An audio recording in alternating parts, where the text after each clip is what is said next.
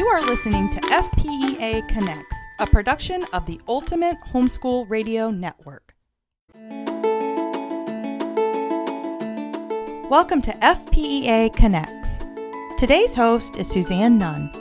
Suzanne is an active homeschool mom serving homeschool families in both her local community and across the state. She also serves as chairman of FPEA, Florida's statewide homeschooling association. FPEA serves thousands of homeschool families in Florida, delivering a wealth of support, guidance, and information to both new and longtime home educators.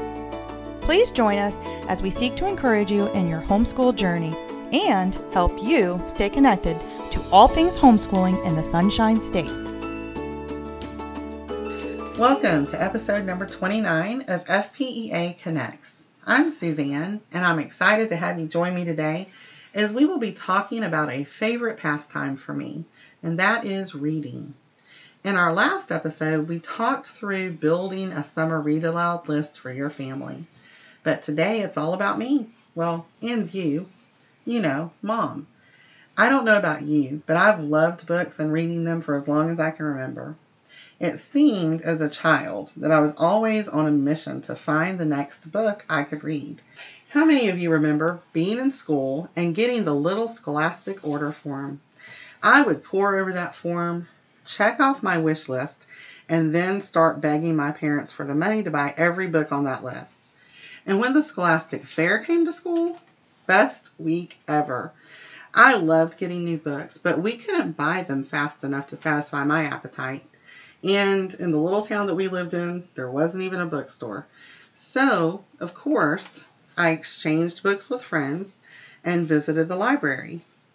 I remember the year I first read Nancy Drew, the series that just kept giving, but on the frustration when I couldn't find the next book in the series in a timely manner. Oh yes, I loved reading. And as I grew, my love for reading grew as well. And when I started having my children, I was so hopeful that I could instill in them a love for reading too. So I began that journey with them, reading children's books and Bible stories, sharing the adventure of reading with my kids. Then this happened. It seemed like all of my reading was children's books and read-alouds, and I started noticing my bookshelf of unread mom books. It seemed that when I wasn't reading with my kids, I didn't have time left to read for myself. Maybe this sounds familiar to you. Maybe you struggle to find the time to read books that will equip, encourage, or just simply entertain you. And maybe those books, like mine, are calling from your bookshelf because, guess what? You've already bought them. You've intended to read them, but you just haven't made it happen yet. So how do you get there? How do you find time to read? Let's think about a few places where you can steal a few minutes. First, you need to carry a book along with you. Whether paperback, hardback, or ebooks, bring it along and read while in the waiting room at the doctor's office or during dance classes, karate lessons. You get the idea. If you have the book with you, you'll find places where you will enjoy reading rather than fidgeting or twiddling your thumbs while you wait. This is excellent reading time. Another ideal time for moms to steal away and read is during nap time. Embrace that time as a refresher, not a time to cram in more work or busyness.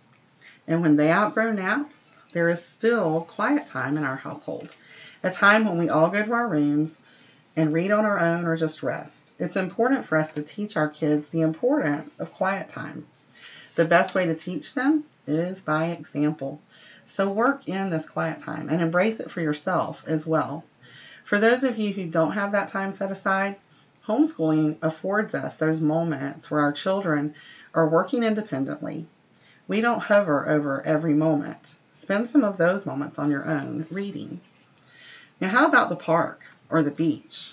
While your children are running and climbing to expend their energy, you can relax and read. Or maybe take that quiet time we were talking about outside. Take the whole family to the park. Lay out a blanket and enjoy reading alongside each other in the shade. These are good days.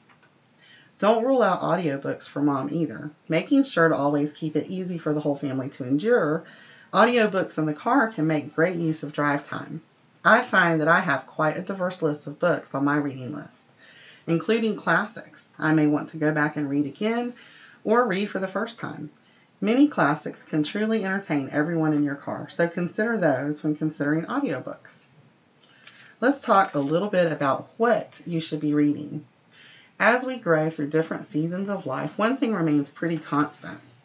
We always need for our reading to accomplish several things: to equip us, encourage us, inspire us, and yes, entertain us. Find books that will do just this: homeschool how-tos, parenting, Bible studies, fiction, or nonfiction. You want books that will grow you and feed the diversity of your soul, books that will encourage your creativity or teach you a new skill. Books can open the door to so many opportunities, and if we aren't careful, we can easily write them out of our life as adults.